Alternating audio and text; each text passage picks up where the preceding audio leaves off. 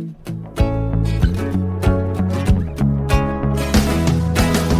right, welcome to Black in the Air. Larry Wilmore, Black in the Air, live from the Texas Tribune Festival. How's everybody doing? Yeah. Nice to be here. Thank you very much, Texas. Always good to be in Texas. I'm very excited. My guest today is Cecile Richards, president of Planned Parenthood. Came all the way from New York City back to her hometown in Texas. Don't mess with Cecile and don't mess with Texas, right? It kind of goes together. Okay, I'm really excited.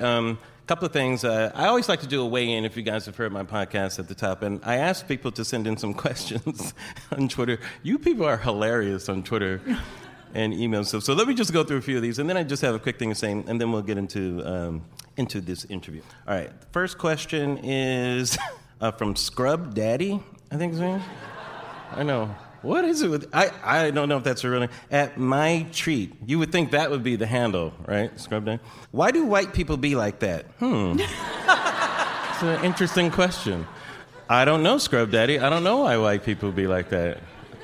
Maybe... We're in Texas. Maybe we'll find out some of those answers. That's an interesting question. Mile High Oot at Johnny Yas. He says, is there any hope for a democracy based on voting by policy over voting for people? I don't know if I know what that means exactly. I think anytime you vote, you're kind of voting for a policy, I guess. You know, I would say, look, I always have hope for our democracy because I believe in the people ultimately, but I think you just have to remember to vote. That's the key to keeping our democracy, right? Remember to vote. Nick at Nick's Myth. What in life is truly objective and not subjective? I love these philosophical questions. Like, who do they think I am exactly? I will tell you, though, I think that most things are subjective. I mean, you could even argue, I know this is a little nerdy, I apologize for that. You could argue even math and science is subjective. I had this argument with Neil deGrasse Tyson. Because if you went somewhere else in the universe, there may be different rules about physics and that kind of stuff, you know. So I think most things are subjective, yeah? It's pretty heavy. Yeah, it is heavy, huh? Yeah. Except for that statement, which is an objective statement. John Mumford, which of Ketchup Caligula's appointments has done the most damage? Okay, so let me catch it. So he says Ketchup Caligula. So I asked people to, I'm talking to Cecile Richards for you people out there right now. Not officially yet, but she's just here. So I asked people to put together a fruit and a dictator to describe Trump, you know. Like, I started with Orange Julius Caesar, which is technically a drink. Right? And but we've had names like Nectarine Noriega, which is pretty good. That's pretty good. Papaya Papadoc is one of my favorites. I just like the way that flows. My favorite, though, is Tangerine Idi Amin. That's pretty awesome. I mean, you're right? It has everything to it.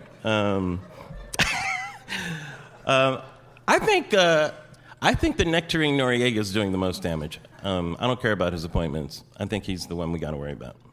All right, let's do one more. Charlie DeSell sent an email. Where do dressage, is it dressage? Is that how you pronounce it, the horse thing? Where do dressage judges get off criticizing horses dancing like they aren't dancing goddamn horses?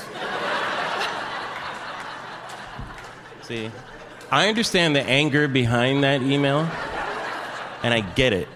I agree with him. Where do they get off? Exactly. I think that is my answer, by the way. I agree with you, man. I agree with that anger. Okay. All right. So here's what I want to say today. So I like to make distinctions, as you guys know. And one of the distinctions I want to make is I really, you know, as a writer, I love words, right? I'm a wordsmith. And I've always said that most people rarely say what they mean, but they always mean what they say. That's how most people communicate, right? Like, the words are rarely chosen carefully, but they usually mean what they say. There are some people who say what they mean, but don't mean what they say, right? Lawyers, politicians, right? Words are chosen very carefully, but, you know, it takes a linguist to understand the meaning of what they're saying.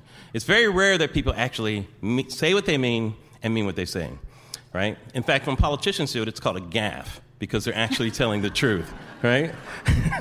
When they tell the truth, it's called a gaffe, right? Okay, so the Tangerine Idi Amin, Trump, he never says what he means, and he never even means what he says. It is the most confounding thing ever. Like, good luck figuring out his words, and then you need a translator to figure out the thing that he didn't even say, right? That's the conundrum. But once in a while, and it's so refreshing, once in a while a politician will come along and they will actually say what they mean and they mean what they say. And this week it's John McCain. And I just wanted to read you a little what John McCain said, because we have this health care thing coming up, which the Republicans are trying to sneak by everybody. And John McCain, it makes me so happy when he makes Trump mad. I just can't get enough of that. I really can't get enough of that. When he makes the Republicans mad, my life is just so complete. It answers the whole dressage question. It really does. So I just want to read a little bit of it because these words are so good, you guys. It's so good. And this is just a summary of it. But he says, I cannot in good conscience vote for the Graham Cassidy proposal. I believe we could do better working together, Republicans and Democrats, and have not yet really tried. Nor could I support it without knowing how much it will cost, how it will affect insurance premiums, and how many people will be helped or hurt by it. Without a full CBO score, which won't be available by the end of the month, we won't have reliable answers to any of those questions. I take no pleasure in announcing my opposition, far from it. The bill's authors are my dear friends, and I think the world of them. I know they're acting consistently with their beliefs and sense of what is best for the country. So am I. And I hope that in the months ahead, we can join with colleagues on both sides of the aisle to arrive at a compromise solution that is acceptable to most of us and serves the interests of Americans as best we can. Now, I may not agree with where Senator McCain may ultimately come down on this issue, but I sure as hell agree with this sentiment right here. He's keeping it 100, you guys. And God bless him for doing that. We need that kind of talk on the Hill right now. So how about, I want to give a shout out to keeping it 100 for John McCain right there. Yeah. For saying what he means, meaning what he's saying. All right. We're going to start our conversation with Cecile Richards, but first I have to do this little commercial, okay?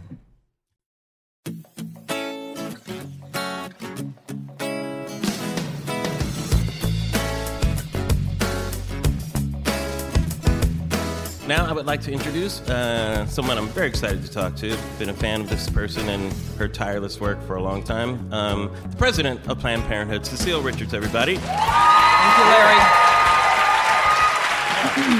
Absolutely. Welcome to Black on the Air, Cecile. I'm so happy you're here. I'm honored to be a guest. Yes, and we were hanging out in the green room right there. You made me show you a magic trick. It was great. Card trick. Yeah. It was nice. I hope it was just the beginning. I hope you enjoyed it. Yeah, it was great. Yeah. Let's make magic in front of these people right now. Exactly. Now, you're back home now. You're from Texas, I am back home. Yeah, those are all my relatives in the audience. Are your that relatives just were here? cheering. Yeah, Really? exactly. No. That's awesome. Yeah, no, it's nice to be back in Austin. Yeah. All my friends. And were your parents actually from Texas? Yes. Yeah. Waco, in fact. Waco. Yeah. You're It's kidding. always You're from great Waco? to have a Waco crowd in the audience. Get outta That's here. good. Yes. That's awesome. Yeah, I was born in Waco, in fact. You were born in Waco. Yeah. Mm. And your parents were very politically active even when you were very young, right? They were. Yeah, they moved to Dallas. My dad was a civil rights lawyer. Your dad was a civil rights lawyer in He Texas. still is. Yeah. In Austin, Texas. He still is. How are I know. you? Yeah. Exactly. I mean, how are you that woke in Texas in the 50s? Like, it was a small but mighty bunch. Yeah. No, it was. Yeah. Dallas was a really conservative city at the time, Sure. and probably in some ways has some vestiges of that. But yeah, no, my folks were into the farm workers movement and the women's movement. Every movement that came through town, Right. they were into. Yeah. and your Which was mom, great. both parents were in it. They kind of worked together in it. Or? Well, my mom was she was raising four of us, so Yeah. she didn't have the opportunity till later, but she got her revenge. Yes, she later did. ran for office. She sure did. But yeah, no, I mean, I think like a lot of families, the dinner table wasn't where we ate; it's where we sorted precinct lists for whatever campaign they really? were working on, Oh, and man. that was just like what we did. It was great. It was- had a really wonderful childhood. It was kind of the family business. It then. was the family business, Uh-huh. yeah. Handing out, putting up yard signs, Yeah. taking down your opponent's yard signs. Those are kind of critical skills. Did you Look, learn at dirty early tricks age? from your Early parents? age. No, of course we never did that. But anyway, yeah, Right. Yeah. Of course you did. Yeah. No. And how old were you when you first became aware that this was something that you wanted to do, or that was part of what you were doing, rather than you're just doing stuff with your parents? Just to do it, Sure. yeah. To do the funny you should ask. So we moved to Austin. I think my folks, that was in the middle of the anti-war movement, and so my folks came down here, and Austin was a much more hospitable place for their, kind of political leanings. In fact, that was the Armadillo World headquarters had opened, and people were marching and tie-dyeing and doing all kinds of stuff that wasn't happening in Dallas. Anyway, I was in 7th grade, and there was the moratorium against the Vietnam War, and one of the ways you could show your opposition to the war was to wear a black armband. And so I carefully cut out a black armband and wore it to my school, and got called to the principal's office. Really? And that was incredible, right? I mean, I never even met the principal, and here was time, calls me up and wants to know if my parents know that I am wearing a black armband. And I said, well, I'm pretty sure they do. And the great news, I mean, actually, he tried to call my mom, and the best news for Tom Heston is that she wasn't home when he tried to reach her. I can only imagine that conversation, what it would have been. Imagine. So anyway, that was, and I was kind of like, this was great. And then I just got involved in everything I could. And college was really involved in the effort to end apartheid in South Africa, other things that just sort of became second nature. And then I found you could get a job doing this. Yeah. That was great. That is something that I know a lot of young people kind of wrestle with when they're coming out of school. How do I make money and also have something I believe in? Or, do I have to make that Sophie's choice with that? Or should I just follow my passion? Was that a thing that you thought about at the time? Was it important for you to think about making a living or making a life? Well, Larry, I mean, I was really, really privileged. I had a college degree. I didn't have any responsibilities, and so I became a union organizer right out of school. Went to the Rio Grande border and started working with garment workers, women who were making minimum wage.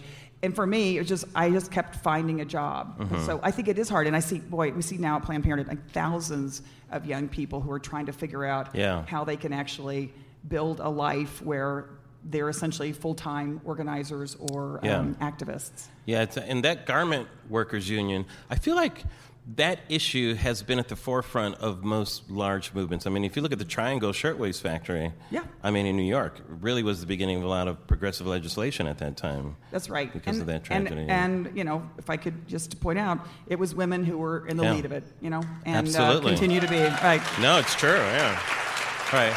Yeah. And then men got credit for it, right? Yeah. Well, it was just really interesting. I mean, I think I've seen it throughout my life. I mean, I had the real pleasure and honor of working with low-wage working women my entire lifetime. Nursing home workers, hotel workers, janitors, women who are basically doing everything they can just to support their families and get ahead. And they're always at the forefront, and women of color in particular, always at the forefront of these struggles. Yeah. No, it's just the truth. Yeah. And then you kind of transition into you helped your mom in her election. I tried to. Yeah. I tried not to be a detriment to her. You must have been very proud during that time, though. I mean, your mom became governor of Texas. Can you believe that? I know. Looking back, I know it was amazing. Yeah. It was amazing. Yeah. No, it was, and also because. She was like, everyone goes, well, God, it must have been incredible to grow up with Ann Richards as your mom. It's like, I know, but she was like my mom. It wasn't like, and it wasn't until really all of us were grown that she ran for office. Was she a taskmaster growing up at all, or? Maybe, yeah, you could maybe say that. Yeah, exactly. She had an amazing sense of humor. That was one thing. She did. She was hilarious. Yeah, I mean, the way she said, George Bush. It was so funny. It was. I find it interesting because she was kind of at a transition time, it seemed like, because there was that old Dixie Democratic Party. Yeah. And there was a more kind of moderate Republican Party, and they kind of switched identities a little bit. And your mom was in that transition. I mean, she was able to be a progressive Democrat in a southern state, which is kind of interesting. Yeah. Yeah, it's kind of a miracle. Yeah. I mean, that was the thing. And she was a progressive governor. And even when she got beat in her reelection, folks still liked her. They just thought she was too progressive. Too progressive. What does that mean, too progressive exactly. in Texas? I don't know. In Texas, that means wearing a black armband, right? No, I mean, it was, anyway, and it's incredible to look at Texas now. Obviously, welcome, here you are. It's become unrecognizable to some of us who are lifelong Texans. Backwards or forwards? Backwards, way backwards. Backwards? Way backwards, yeah. What do you think is the reason for that? Well, I mean, even I think when Mom got beat, that was sort of the first year in Texas that the really far right wing and the Christian Coalition really got very involved in politics. And they took over the Republican Party in Texas. I mean, it used to be there were moderate Republicans in Texas. Yeah. And now they're just not in office. And it's really, again, I think, and they gerrymandered the state so bad that now, of course, our congressional delegation doesn't look anything like the people of Texas. Yeah. And that's really discouraging. So that's why people do have to vote, and they definitely have to vote so that we can change the lines to more represent the people that live here. It's one of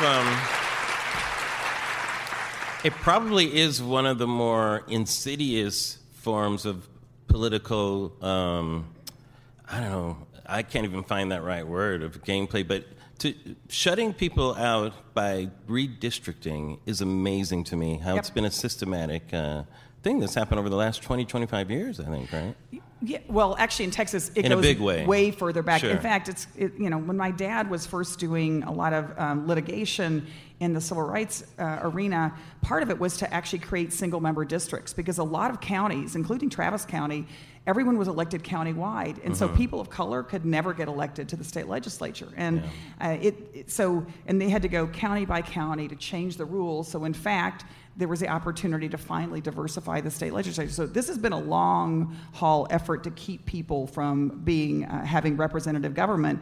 And then, of course, the other thing is just crushing about Texas is we have one of the lowest voter turnout rates in the country, and yet this governor, this legislature does everything they can to keep people from going to vote. And that's another thing that we have to stop, these efforts to disenfranchise folks from even just going to the polls. Yeah.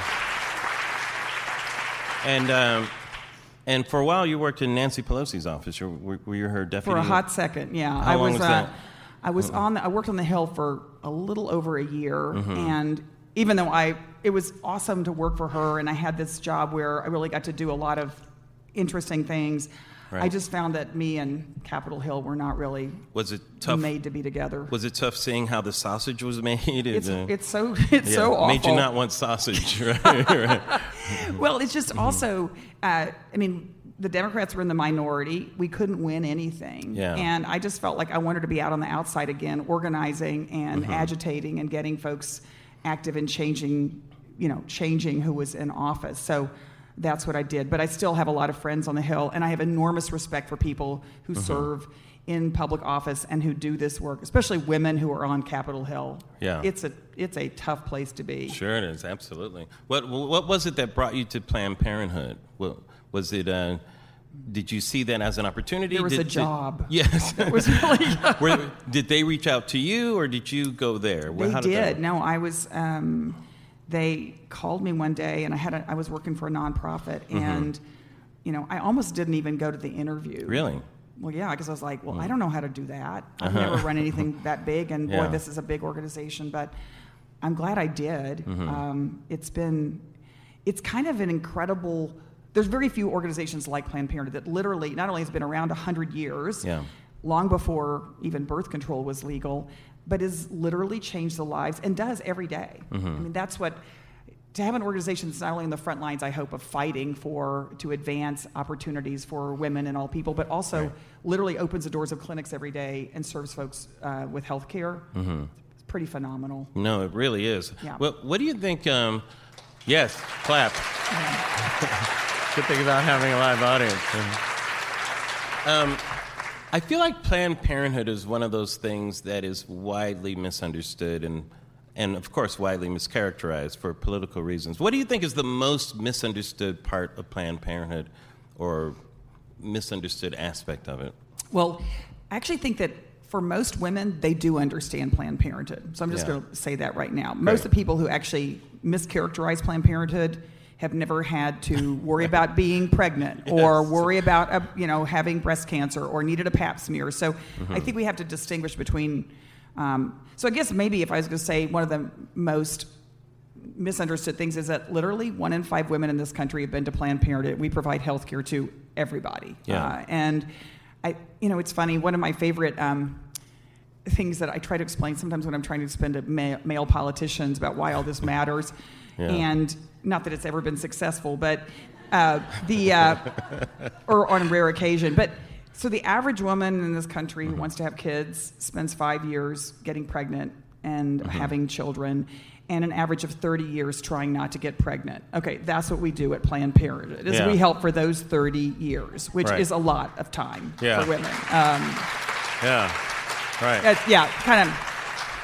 Yeah, it is interesting because, I love seeing how people try to attack things. And Planned Parenthood gets attacked from so many different ways. Yeah. One way they attack it is saying, well, Planned Parenthood was founded as the person who founded it was into eugenics and that sort of thing. I think they take Margaret Sanger.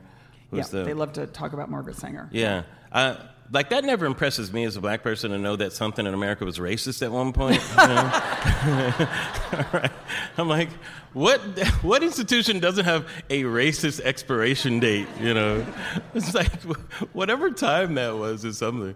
But how do you feel about the critique of that? How do you guys handle those types of critiques? Like, is it very difficult to keep putting out positive information about it, or what do you do? No, I think, and your point is exactly right, which is there is not a 100-year-old institution in this country that doesn't have parts of it, their history that they feel like we're wrong then and are wrong today, including the 250-year institution called America.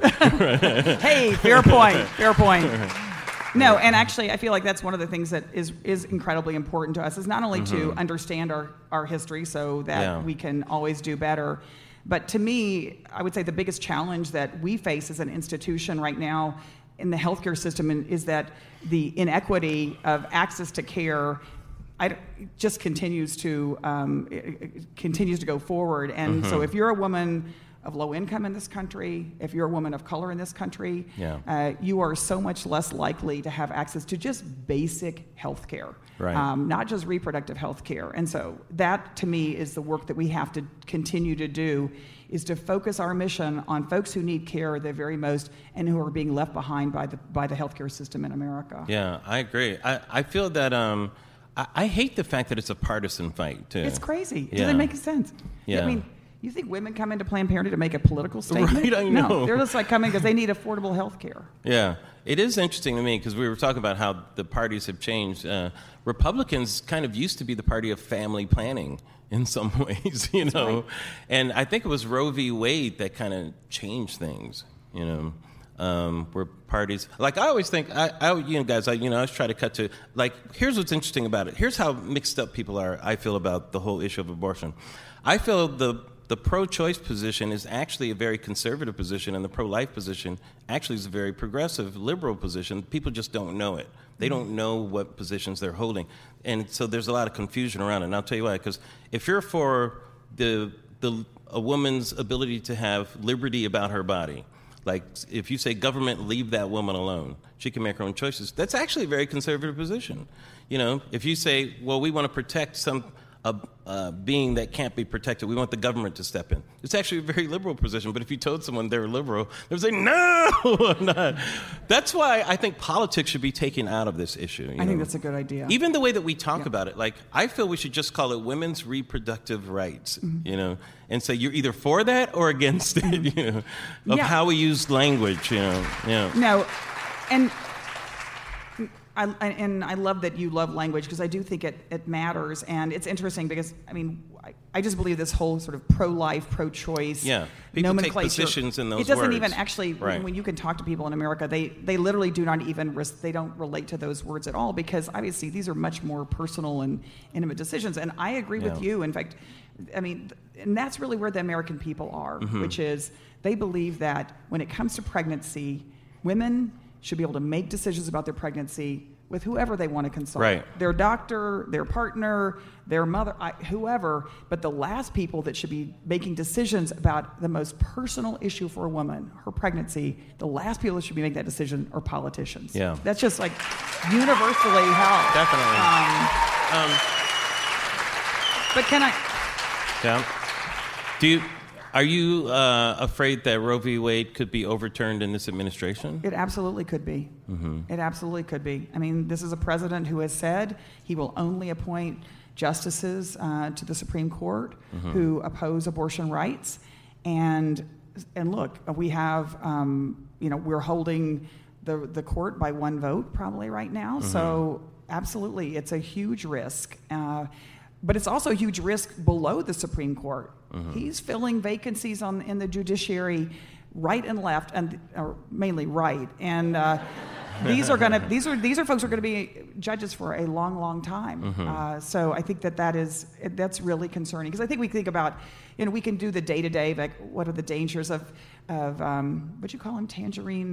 The tangerine Idi Amin. Yeah. So I think that we can. There's the apricot Adolf, if you like that better. Oh my God, I've got to read up on this. Okay, but I do think it's some of these things. These are the half-life is going to be much, much longer than the Trump administration in terms of the impact on basic human rights, and not just on women's rights. How dangerous is it for this? If this current healthcare legislation went through, how dangerous is it for it to be back in the states or the hands of the states, some of these decisions? I'm so glad you asked, because I know that, and thanks for opening with Senator John McCain. Although, can I just say that it's really 2 Republican women senators who have kept this bill passing. Good. I like to, it's wonderful to have Senator McCain come in, and I'm really grateful. But Lisa Murkowski and Susan Collins have just done. They have been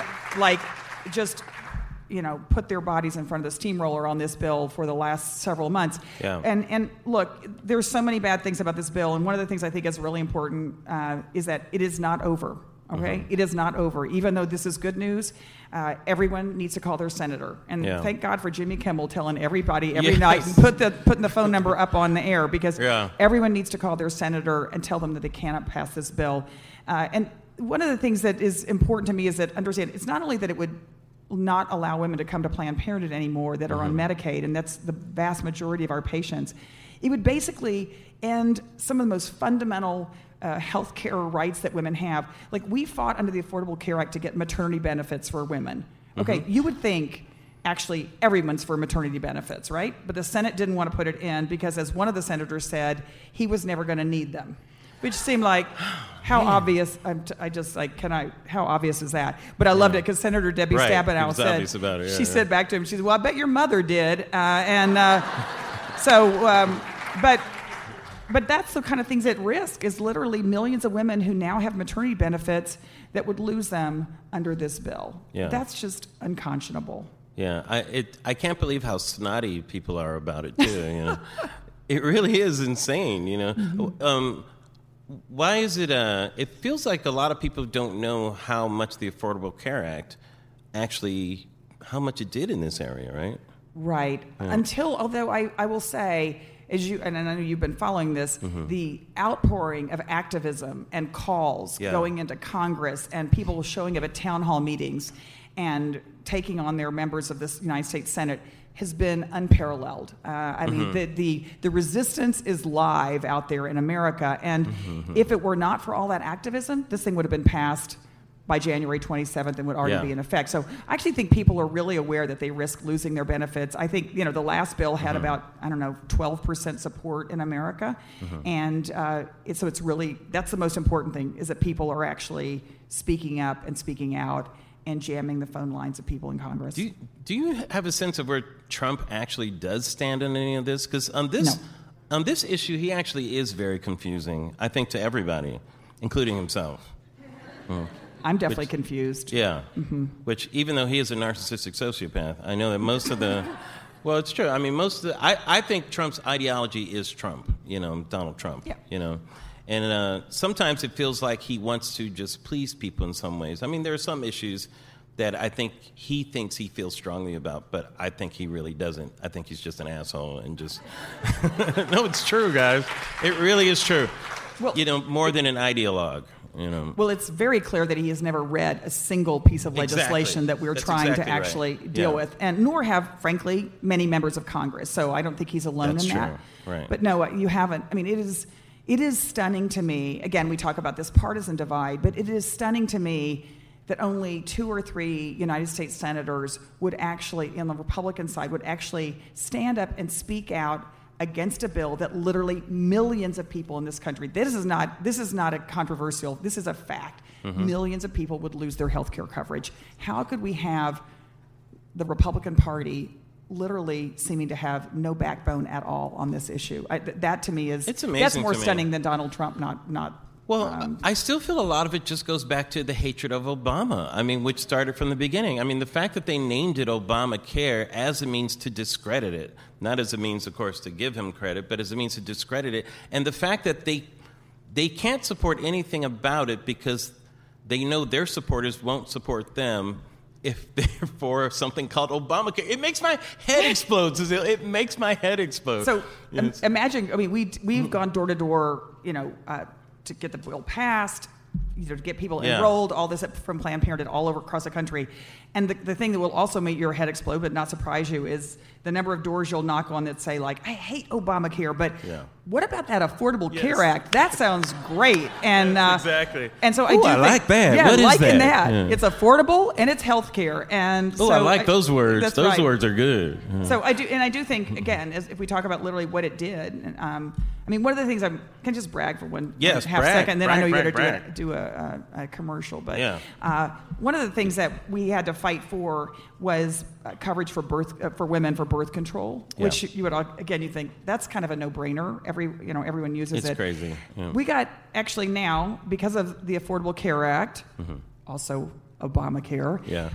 57 million women in this country have access to birth control at no cost under their insurance plans. That's great. That's big. Yeah. That's big. And so those are the kinds of things which are not partisan. And people go, you mean I'm going to lose that? And that's an economic issue for every woman in America. Yes, once people know the things that are actually going to happen, they're magically for it, But if it's called black man care, no. I can't support that. All right, anyhow, let's take a quick break, and we'll be right back with Cecile Richards. You had a chance to talk to the first daughter, Ivanka, right? Did you talk to her? Or? I did. Yeah, when was that? But she's not just the first daughter. She's the highest-ranking woman in the White House, right? I mean, she has a job. She's a federal employee. Right. In addition to being the first daughter. Yeah, in a weird I just think it's important because I feel like that's... I talked to her back in January, before she worked in the administration. Right. Is she technically working? Because they take a lot of vacations. I can't explain if she's in charge of advancing opportunities for women, I don't know what she's doing. What was your conversation with her about? She wanted to explore, I guess she knew that Planned Parenthood was going to be an issue, and she wanted to explore what might be possible, I guess. I'm going to try to not infer too much, to ensure that Planned Parenthood, basically we could kind of take this issue off the table with the administration. And she said that her father had said some nice things about Planned Parenthood during the campaign. But back to your point about kind of being confused. He said that he knew that he knew thousands of women who had been helped by Planned Parenthood and what a great organization, what great care we provided. And I said, well, I know, I heard him say that, and then I also heard him say, but he's going to completely defund us and not allow us to see patients anymore. So it sort of undercut that praise. And did she give an indication that she was going to be an ally? I wouldn't say that. I think it was more an information gathering. But the administration was floating this idea that if Planned Parenthood would quit providing abortion services to women, that perhaps we could be the beneficiary of a lot more money. And I said to her, it was like extortion? Well, I just said that was never going to happen, and that women relied on us for all kinds of health care, including abortion services, and we were never going to turn our back on them, and the need that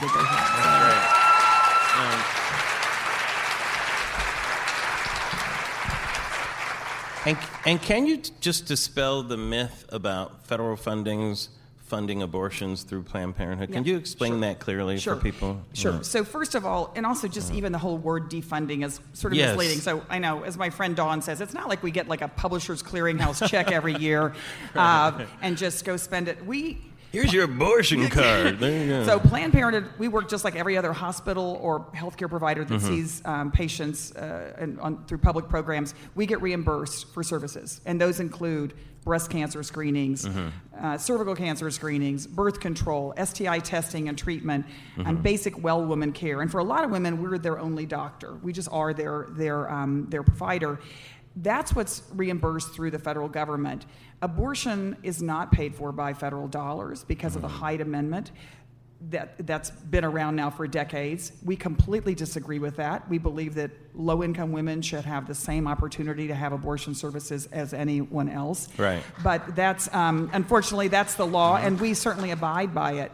So that's the irony: is that this bill actually singles out, not by name, but there's only one organization that fits the description of who gets singled out to say folks on Medicaid can no longer go to Planned Parenthood for any of the preventive services that we provide. And so, as you could imagine, if fewer women have access to family planning, which they will if this passes, then then many more women will have unintended pregnancies. That's just a fact. Yeah. And the thing that is really just kind of, you said your head explodes. This is the thing that makes my head explode. We now have, as I said, millions of women have birth control access that they've never had before. We are now at the lowest rate of teenage pregnancy in the United States of America in history, right? So that's actually a good thing. Yeah. And we're also at a 30-year low for women overall, and we're at the lowest rate of abortion since Roe versus Wade was passed. So all these things are, you'd say, okay, this seems like it's progress for women, getting more preventive care. But everything the Trump administration is proposing and this Congress is proposing would basically erase all of that progress, and that's why we're fighting so hard. Yes. And I don't understand why people don't make that connection. Like, why do you think we're at a low? Because there's more information, people didn't quit because there are more services, because people can make better choices. That's right. Yeah. No, and that's actually, I know you're interested in, you're nerdy and all that, but, so I'll just give you... Wait a second. I know you are. No, that's all right. I think it's cool. It's called blurdy. Blurdy? Technically, yeah. Blurdy, okay. Yeah. If you're a black nerd, you're basically a blurred. Yeah. Well, so one of the other things that to me is exciting is actually, since you're nerdy, we could just yes, that's all right. Birth control isn't just birth control pills. I think some guys in Congress they can just go to the grocery store and get those, as if somehow they're just like on the shelf with the Tic Tacs. Right. Yeah, it's right next to the Claritin, exactly. Or the Zyrtec, whatever. Anyway, so that's not that's not how it works. But the great thing is actually we've been able to keep expanding the kinds of birth control so it's actually better, and there's a lot of methods that are better than birth control pills. In fact, we just finished some clinical trials on a self-injectable birth control that lasts for 3 months. So can you imagine, at least for women, you imagine going to a clinic and be able to get a year's supply of birth control that is incredibly effective and going home? And that's what we're really trying to do, is just expand the opportunity for all folks to have access to not just some kind of birth control, but the best kind of birth control. Yeah, as a comedian, I'm just imagining you're about to have sex and she's tying off that arm. Hold on 1 second. I gotta find a good vein. Hold on. What are you doing, for Christ's sake? It's very sexy. Yeah. It's very sexy. Yeah. The guy's like, "Hey, you got any more of that?" Yeah. What are your? Sorry about that. I've got to get laughs on something. What are some of your prognostications? What do you think is going to happen in the world? Yeah, with this situation, do you think the tide is gonna turn against this? Is that what you think? Well, so first of all, just in the very immediate, I think last week I would have said this bill is going to pass, and we are going to have to now. It's going to be so tough.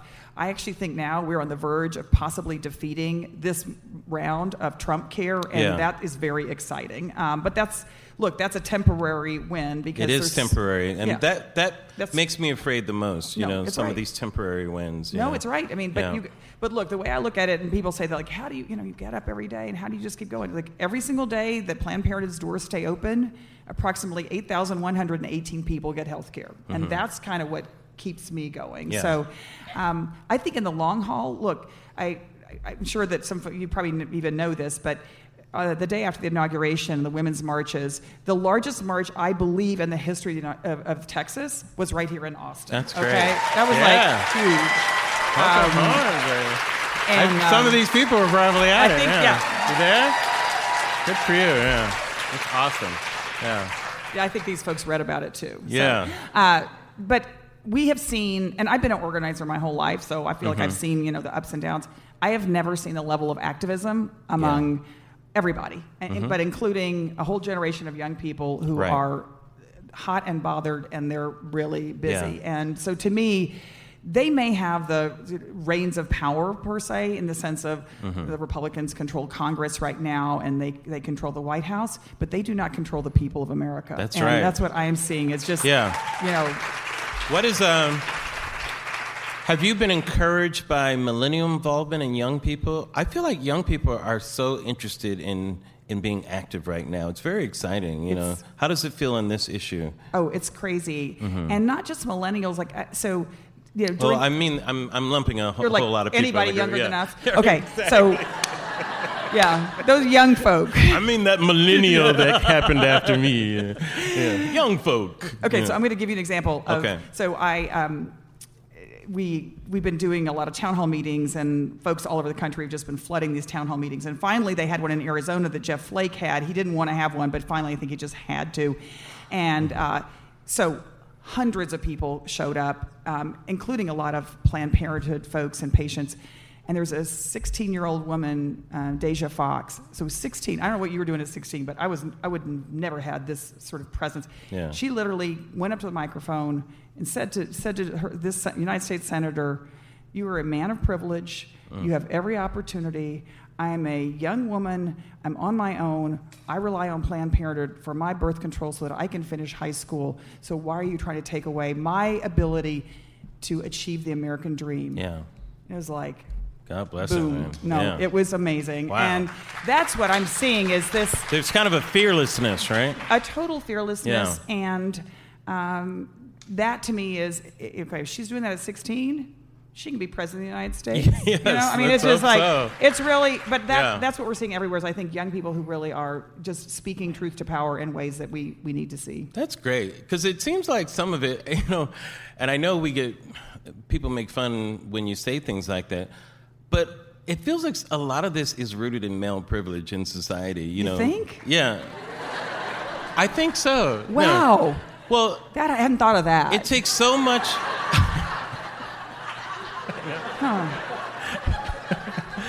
Wait, hold on a second. What just happened?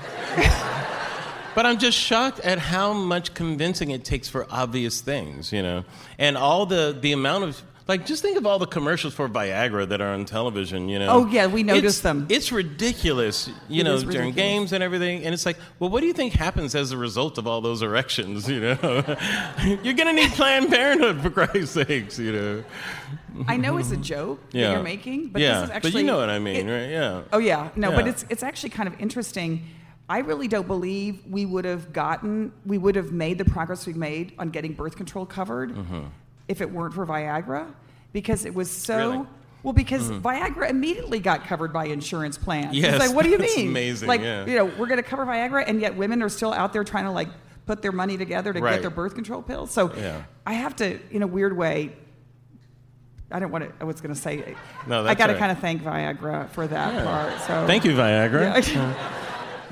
No, we covered a lot of this kind of stuff in the Nightly Show, just some of the traps in the system where women are ignored for some of these things, even things like tampons, Exactly. We had a tampon Tuesday, in fact.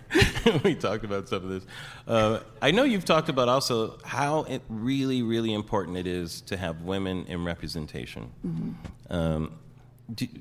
is that getting better, staying the same, getting worse? I know there was a major election that was just lost, you know. Yeah, that's true. Yeah. I mean, it's getting a little bit better, but not near enough. And you know, I mean, it has been. Again, I don't think it's by accident that the two Republicans who really have kept this health care repeal from passing have been women. I think that's, you know, so right. The more women, and women aren't perfect, right? And women will take different sides also. Yeah, but they you do. Still need but it's that, just, again, and it's not just women. We need more people of color in office as well. So it's not like it's just going to happen because we have a gender. I'm glad you said that. Don't you think? No, it's just crazy. I didn't want to have to say it again. No, it's completely crazy. And you look at this administration and their appointments. Yeah. No women, no people of color. Right. I mean, we're talking about. I mean, you talk about snowflakes. I mean, it's like a snowstorm, for Christ's sakes, when you look at that. Right. No, I mean it's. But I do, you know, in fact, when we think back about the 8 years with President Obama, and I think so many amazing things did happen, but one of the things I think gets underreported is the fact that we now have 3 women on the Supreme Court of the United States, and that amazing, is like that. Right. You know, yeah. Let's give it up for these women. They are. I mean, it's good. Yeah. We had a. There was a really important case from Texas that went up, the whole women's health case that was about all the restrictions they had put on abortion providers here in Texas. And I was honored to get to be in the courtroom during that argument. And the fact that we had 3 women on the court was everything. And the fact that they actually talked about women's lived experience in the Supreme Court and in that argument, when we won that case. Yeah. And that was a large part of it. So. And even seeing Wendy Davis with her filibuster here those few years ago. A lot of us were there too. Probably a lot of the folks in this room. Yeah. Right. Yeah. Actually, can I tell you a funny thing? Because I know you like please. kind of funny. So, I mean, there were so many incredible moments during the Wendy's filibuster, and but at one point, there was a rumor. They were all. I mean, the Capitol was packed with people. Right, you just literally couldn't fit any more people in, and the Department of Public Safety, or the folks that were. They monitor the security. Now, you could bring a gun into the Capitol, right? But you couldn't bring tampons. Back to your tampon. They literally. You're kidding me. Okay, just hold on to this. You're making this up. They were I have a photo. Right. They were confiscating women's tampons because there was a rumor that women were going to go up to the Senate gallery and hurl their tampons and their sanitary napkins onto the floor of the Senate. And they're like, oh! Exactly. What is that devil thing? That's right. And when Senator Kirk Watson said, but aren't those soft, fluffy things, right? That's how crazy it is here in the state of Texas sometimes. What you just said is unbelievable. It's true. Yes. True fact. Am I right? That's right. That's amazing. Guys, I'd love to do you want to take a couple of questions from there? Yeah, Let's do that. Let me do just one more quick commercial. I think I have to do this one quick one. All right. We have time for 2 questions, maybe? Oh, we have 5 minutes. Okay, let's take a couple of questions. Okay, sure. For Cecile Richards here, what do we got? Right here, we have some. Oh, we have someone over here? Yeah. Yes, go for it. Oh, wait, sorry. Oh, no. You have something to say? Yes. Oh, you just hijacked the question, right? Yeah. Go for it. Okay, so my name's Ezra Morales. I actually go to the Ann Richards School, as well as 3 folks right here. We have some folks in the back. Great. Welcome. Yeah, and, we're kind of setting a precedent, I see, as the junior class and the senior class, as being able to come out to our peers and to our teachers as trans. And so we were wondering how you can help us set that precedent a little further. And also, how are you doing that in your own organization in Planned Parenthood? Because I know a lot of trans women of color and just trans people in general seek Planned Parenthood as one of their places. Great. Thank you. It's a great question. Yeah. So I'll answer your question, but I also just want to brag on the Ann Richards School, which is one of the most amazing public schools here in Austin, and so very exciting. So thanks for your question. And I'd say at Planned Parenthood, one of the more exciting things has been actually to begin to expand trans care. And so in 17 states, we're now providing hormone replacement therapy, and that is going to continue to grow. And it's been really unbelievable. I was just actually in Tennessee, where we provide services in Memphis, and just to talk to our patients and to our staff about how meaningful it is to be able to find a place not only where people can get health care, but where they don't have to explain to the doctors what health care they need. And I think this is what is just so stunning to me, and I've learned a lot from a lot of the trans activists about just how challenging it is to get non-stigmatized care. So I think that's a really critical work. Go you. Yes. Thank you. Thanks for the question. That's and thanks for question. Thanks for what you're doing. I think we have one more. Oh, so okay, she's very excited Someone's over jumping here. Up and yes, down. Go for it. Hi. Hello. Oh my goodness, I'm so excited. Thank you for being here. You guys are great. I'm gonna cry. Anyway, my name is Yelisa Chavez. I'm a sophomore here at the University of Texas in Austin. Oh, cool. So my question to you is about education. I want to work in reforming public education, specifically in the state of Texas. When should we start, at what age, introducing sex education to kids in school? Really?